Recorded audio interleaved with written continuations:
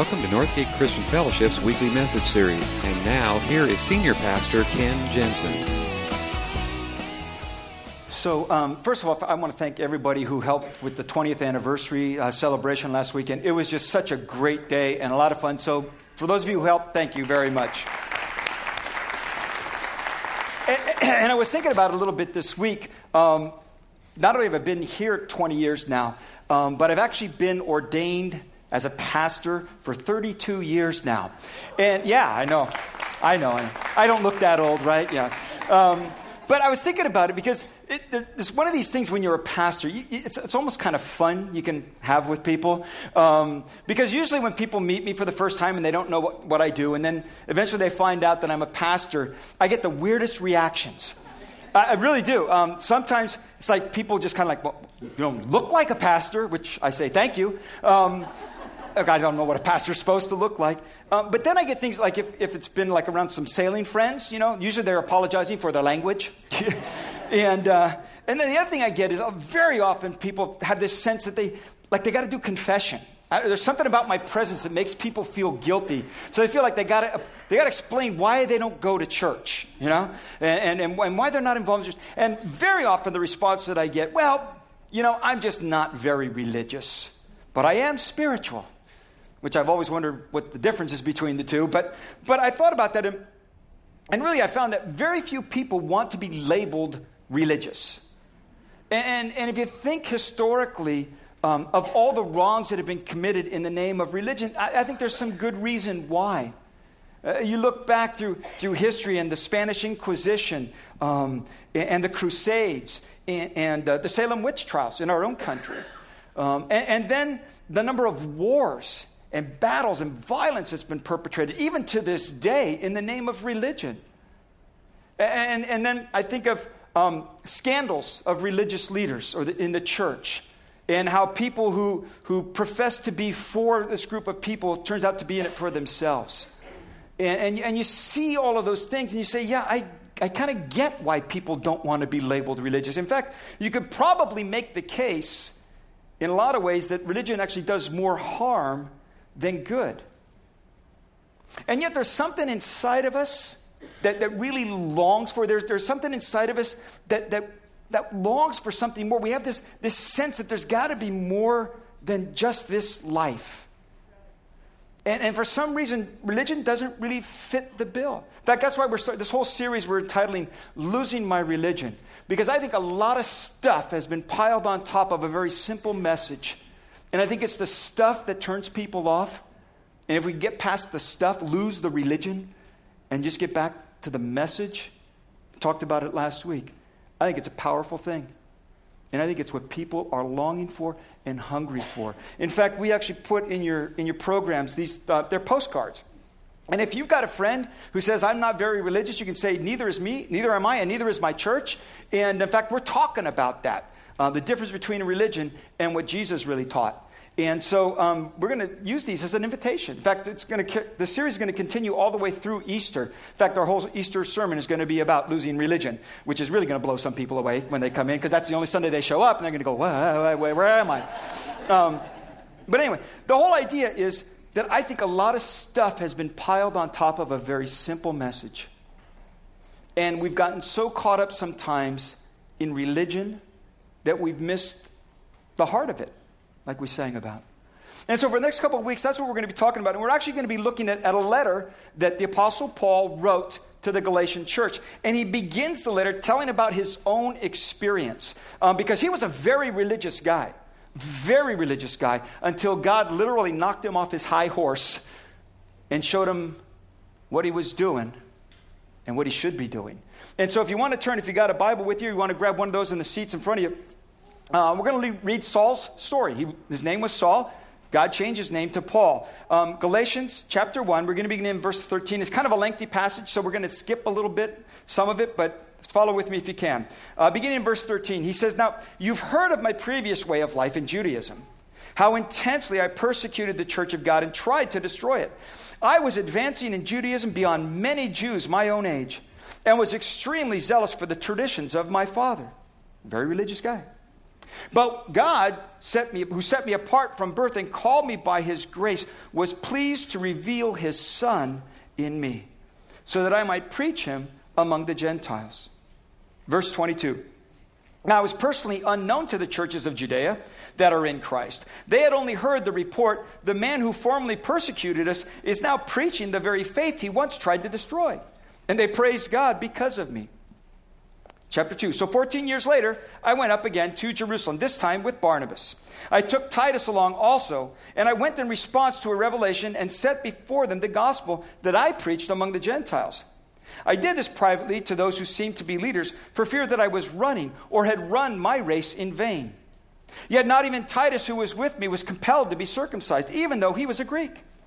Now this matter arose because some false brothers had infiltrated our ranks to spy on the freedom that we have in Christ Jesus, and to make us slaves. We did not give in to them for a moment, so that the truth of the gospel might remain in you. Verse 11. When Peter came to Antioch, I opposed him to his face because he was clearly in the wrong. Before certain men came from James, he used to eat with the Gentiles. But when they arrived, he began to draw back and separate himself from the Gentiles because he was afraid of those who belonged to the circumcision group. The other Jews joined him in this hypocrisy, so that their hypocrisy, even Barnabas, was led astray.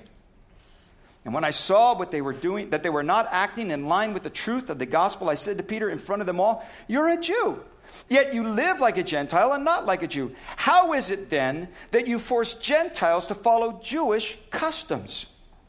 We who are Jews by birth and not Gentile sinners know that a man is not justified by observing the law, but by faith in Jesus Christ.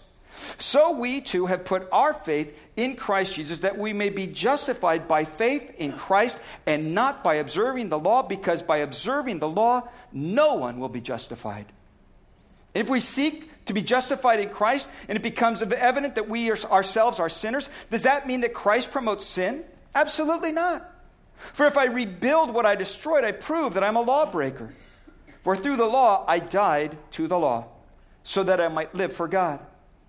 I have been crucified with Christ, and I no longer live, but Christ lives in me. And the life that I live in the body, I live by faith in the Son of God, who loved me and gave himself for me.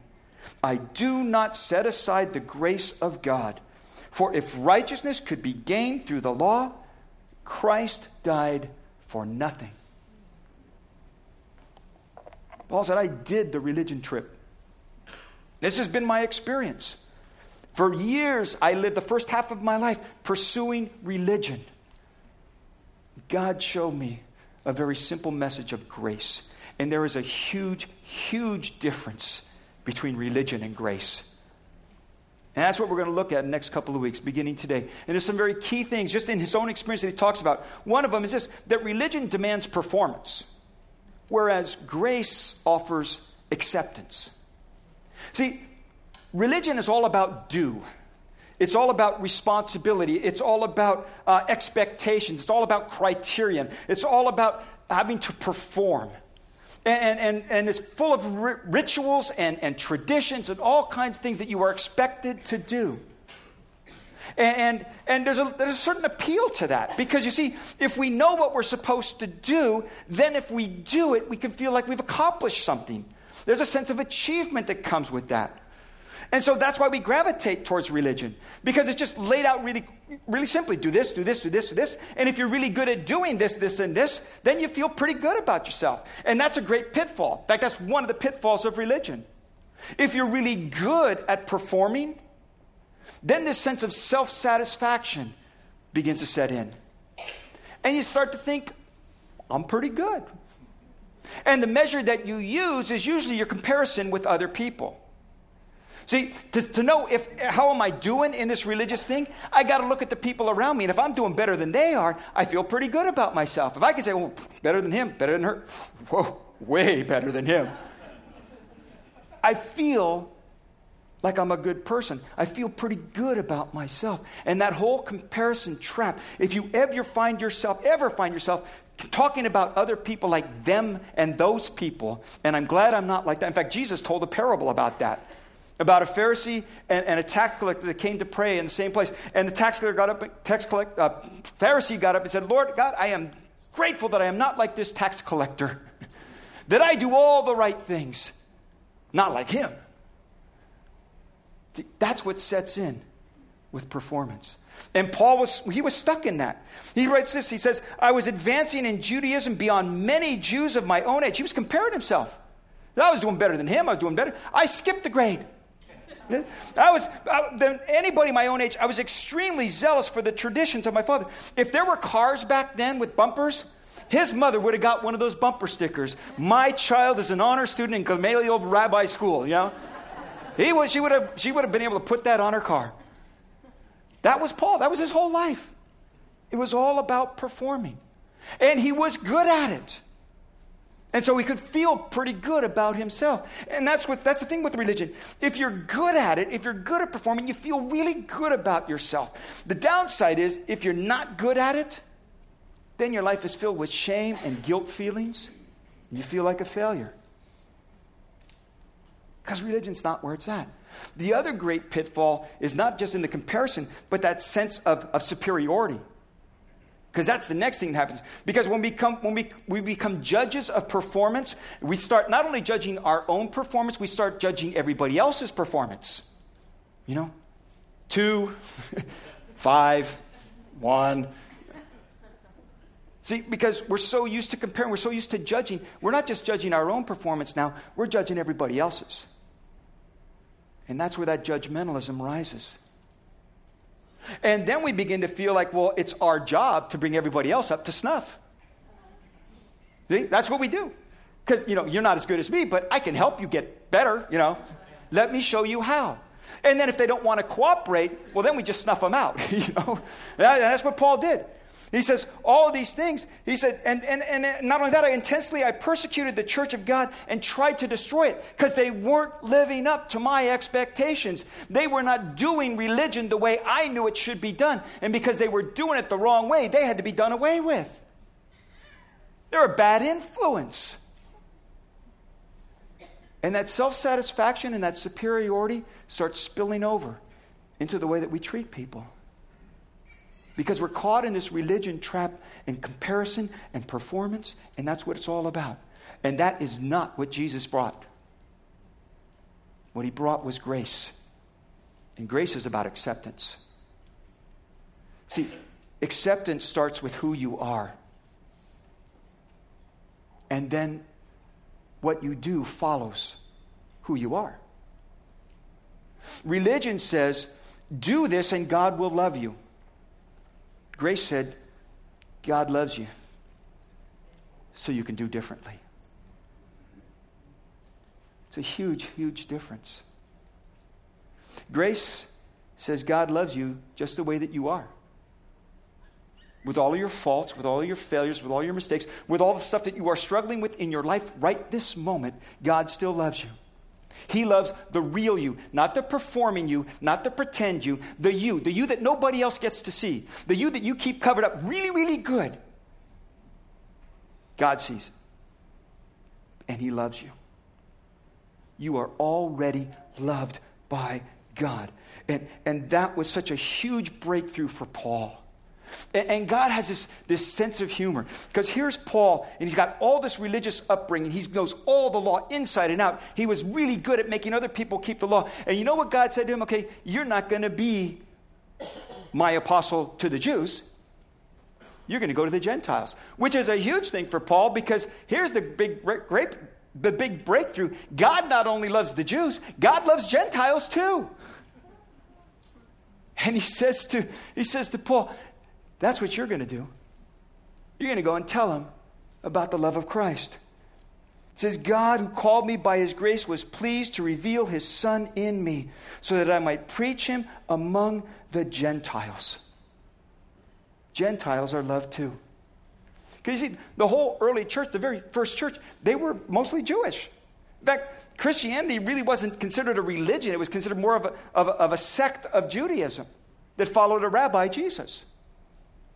And most of the early church and very first believers were all Jews. So this was a huge thing that this is not just for God's chosen people, the Jews. This is for the whole world. God loves the whole world, even Gentile sinners. Paul says, that's the message I want you to take. You've done the religion thing. Here's the message you need to hear. Here's what you need to tell other people. Religion talks about performance. Grace is all about acceptance. The other thing is that religion pushes conformity. You got to step in line. You got to do the right things. You got to look like everybody else. That's what religion does. It focuses on conformity, where grace offers us authenticity. See, because religion is all about externals. It's how you appear, how people think of you. And that's a very, very big thing. And we do that. We do that in society. We do that in culture all the time, not just in religious circles. We do it throughout our culture. John Ortberg writes about this in a great book, The Life You Always Wanted. He talks about there are boundary markers, certain boundary markers, by which we use to identify people, who they are, and where they belong. For instance, in the 60s, if you went through the Haight-Ashbury of San Francisco and you saw somebody driving a VW microbus with a tie-dye shirt, wearing granny glasses, and a bumper sticker that said, "Make love, not war," you would be looking at a hippie. Yeah, that's all the markers. And in the 80s, if you went across the Golden Gate Bridge over to Marin County and you saw somebody with a cashmere sweater tied around his neck, with penny loafers, sipping white wine, you would be looking at a yuppie, yeah. And if you went on the other side of the bay and you went over to Oakland and you saw somebody dressed in black leather with, huge earrings, and tattoos all over the place, you would probably be looking at a biker. A biker. We'll just call it a biker. There are these exterior markers that we use to judge people. And in religious circles, it's no different. There are certain indicators that we look to. And the thing about boundary markers is they define who's in and who's out. That's the problem with them. And so religion becomes all about conformity. Now, in Paul's day, there were certain boundary markers. There were boundary markers to be one of God's people. One of them was circumcision. Circumcision was a really big thing. And this really was no small issue. Because you see, like I said, all the early believers were Jews. They were already circumcised. Now you've got Gentiles. Now, before then, if a Gentile had converted to Judaism, they would have to be circumcised. But now we're in Christ, and now there's this grace thing. What are we going to do about these Gentiles? Do we make them go through the circumcision like we would have done if they were converted to Judaism? What do we do about it? In fact, this was such a big issue, they actually held a council in Jerusalem and got all the leaders of the church to talk about this. It's recorded in Acts chapter 15. And they had a huge discussion about it. And Paul was brought in and he talked about his ministry among the Gentiles. And Peter came in and he talked about his calling to the Gentiles. And all things. And the whole upshoot of this discussion, when it came down to the end, this was their decision. It's not about boundary markers. In fact, the decision was we should not do anything to make it difficult for people who were turning to God. That is a great decision. But the problem was, the formal decision was made, but it was really tough in working it out. And so that's what Paul's writing about. He said, I went to Jerusalem, I went to this council, and I brought with me Barnabas, and I also brought Titus, who was a Gentile. And that's what he writes about. He says, I went up again to Jerusalem, this time with Barnabas. I took Titus along also. Yet not even Titus, who was with me, was compelled to be circumcised, even though he was a Greek. To which Titus replied, whew. He was a Greek believer. He was there. And the decision was, no, that's not a boundary marker we're going to insist on anymore. That's the old religion. That's not grace. Another big one was dietary laws. What was kosher and not kosher? What could be eaten and what could not be eaten? And this was a huge boundary marker as well. And this one actually Paul encountered with Peter a little bit later on in Antioch. Because this big decision has been made. Now, Paul has gone to Antioch and he's founded a church there. Peter comes to visit and Peter joins right in because he was there a part of the decision. He knows the decision. We're not going to do these boundary marker things anymore. It's not about religion. It's about grace. It's not about performance. It's about acceptance. And it's not about conformity, it's about authenticity. And so he just joined right in and took part and ate meals with the Gentiles. Whatever they were eating, he ate, and it was no big deal anymore. Until some of these, they were called Judaizers, some of these guys who insisted on the circumcision and all the boundary markers started to show up in Antioch. And this caused a problem. And this is what happened, that Peter kind of got sucked into the whole thing. And so this is what happened that Paul writes about. He said, Peter began to draw back and separate himself from the Gentiles because he was afraid. He was afraid of those who belonged to the circumcision group. By their hypocrisy, even Barnabas was led astray. And that's the thing with conformity. It operates by fear. I'm afraid of what other people think. I'm afraid at what they see when they look at me. And by the way, that is a really tough one for church leaders. You may not know it, but like in a church of 400 or 500 people, you got 400 or 500 different sets of expectations. and that's what Peter was feeling. He's a leader in the church. People are looking to him. If the Judaizers come and they want this whole circumcision, and I'm seen doing this, boy, what's the report they're going to bring back to Jerusalem? This could cause real trouble for me. And so he got sucked back into religion. And by the way, that's the thing with religion. It keeps sucking you back in.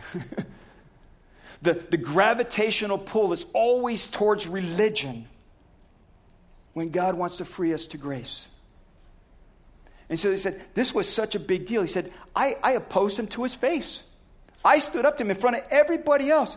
And I said, you can't do this. He says, because he says, we believe that in Christ Jesus, so that we might be right with God because of our faith in Christ. Not in circumcision, not in our dietary behavior, but because of our faith in Christ. That's the only thing. And he says, if we lose that, if we add to that, then it's no longer grace. If we start peeling layers off of that, or we start piling stuff on top of it, it is no longer grace. Grace plus anything else is no longer grace.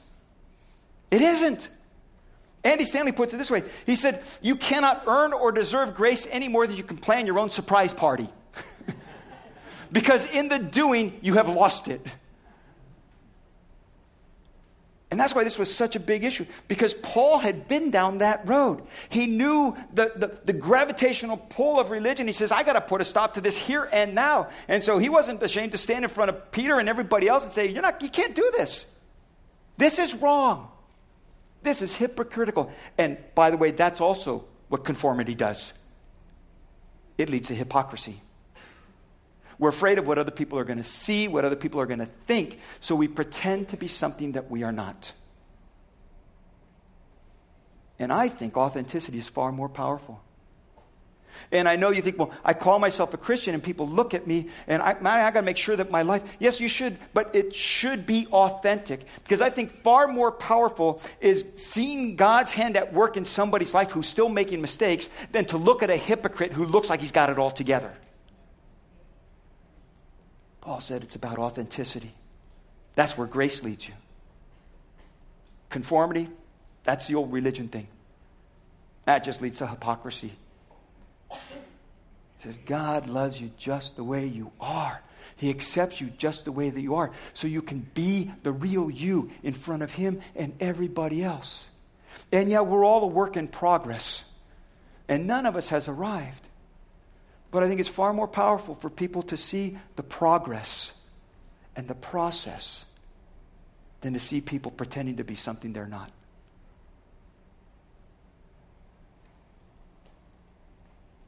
Religion, lastly, insists on obedience, strict obedience, where grace offers freedom.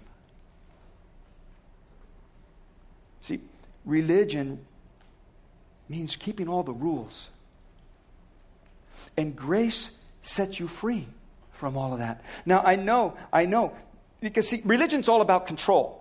And so I know a lot of people, they say, okay, but wait a minute. What about morals? What about ethics? What about we have to have certain standards. If you tell people that they are free, they're going to use their freedom to just indulge in whatever they want to do. If you tell them God forgives them no matter what they've done, they're just going to go out and sin all the more so that God will forgive them because they know there's no consequences. They're free. They're forgiven. If you tell people that, they're going to abuse it. And that's not a new argument. That was the argument back in Paul's day. In fact, that's what he says. If while we seek to be justified in Christ, it becomes evident that we ourselves are sinners, does that mean that Christ promotes sin? Absolutely not. Paul says, I know what you're thinking. You're thinking if we tell people they're free and they indulge in that freedom, then that's just Christ is promoting sinfulness. Paul says, no, you don't get it. Because it's not a freedom to indulge, it's a freedom to change. Really change. And I think one of the biggest reasons why we keep getting sucked back into religion, one of the biggest reasons we keep trying to work on this ourselves is, deep down, we don't believe God can really change us. Because Paul says, this isn't just a minor repair job. See, what needs to happen in your life is not just propping up a few weaknesses. What needs to happen is a brand new life. The old life has to die. In fact, that's what he says. He says, I have been crucified with Christ, and I no longer live. I've put the old life behind, but Christ lives in me. And the life that I now live, I live by faith in the Son of God, who loved me and gave himself for me. He says, if I keep trying to fix it by myself, that is a dead-end street. I can't fix myself. I can't make those repairs because the kind of change that needs to happen in me is not just a little patch-up job. The old life has to die so that a new life could begin. And so he says, I have been crucified with Christ. I don't live that life anymore. I live a new life, but I live it not in trying to do better, not at working harder. I live by faith in the Son of God. This kind of transformation is supernatural, folks. You can't do it. And then sometimes we get so sucked into religion because we don't believe God will. But if you believe that he can truly transform your life, you live by faith in what he is doing in your life, and you trust him to make the changes, and you respond simply to what he is already doing. That's life change. That's supernatural. And that's why Paul ends this whole thing. He says, I do not set aside the grace of God. For if righteousness could be gained through the law, Christ died for nothing. If I add anything to grace, it is no longer grace. And I'm saying that Christ didn't do enough. He died for nothing. That's what it means when you add something to grace. That's what it means when religion gets piled on. That's what happens when we talk about performance and obedience and all these other things. That's just piling on something that only God can really do from the inside out. Because that's where real life change happens. When the Spirit of God comes into your life, forgiving your past, cleaning house, and building you new from the inside out. See, grace gives us freedom. Real freedom. The freedom doesn't come without a cost. There's a huge price to be paid, but it has been paid in full by Jesus on the cross. And all that needs to be done and all that can possibly be done was done by him. And that's not fair, but it is grace. Would you bow your heads with me? Thank you for listening to this week's message. We trust that you'll join us again soon for another uplifting message from Northgate Christian Fellowship, located in Benicia, California.